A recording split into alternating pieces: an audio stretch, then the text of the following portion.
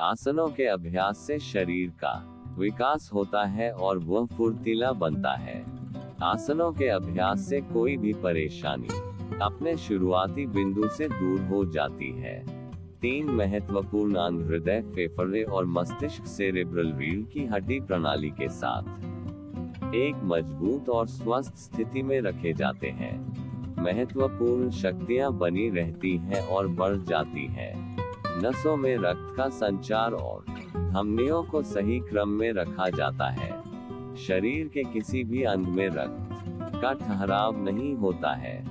रीढ़ की हड्डी सुडौल होती है। आसनों का अभ्यास धमनी काठिन्य के विकास या धमनियों को सख्त होने से रोकता है। संपूर्ण शारीरिक प्रणाली लुब्रिकेटेड होती है, इसलिए रोज योग आसन का अभ्यास करना चाहिए।